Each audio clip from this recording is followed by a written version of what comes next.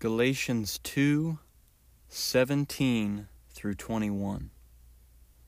But if, in our endeavor to be justified in Christ, we too were found to be sinners, is Christ then a servant of sin?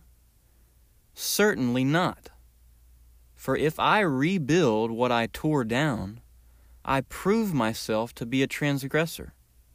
For through the law I died to the law, so that I might live to God. I have been crucified with Christ. It is no longer I who live, but Christ who lives in me. And the life I now live in the flesh, I live by faith in the Son of God, who loved me and gave himself for me.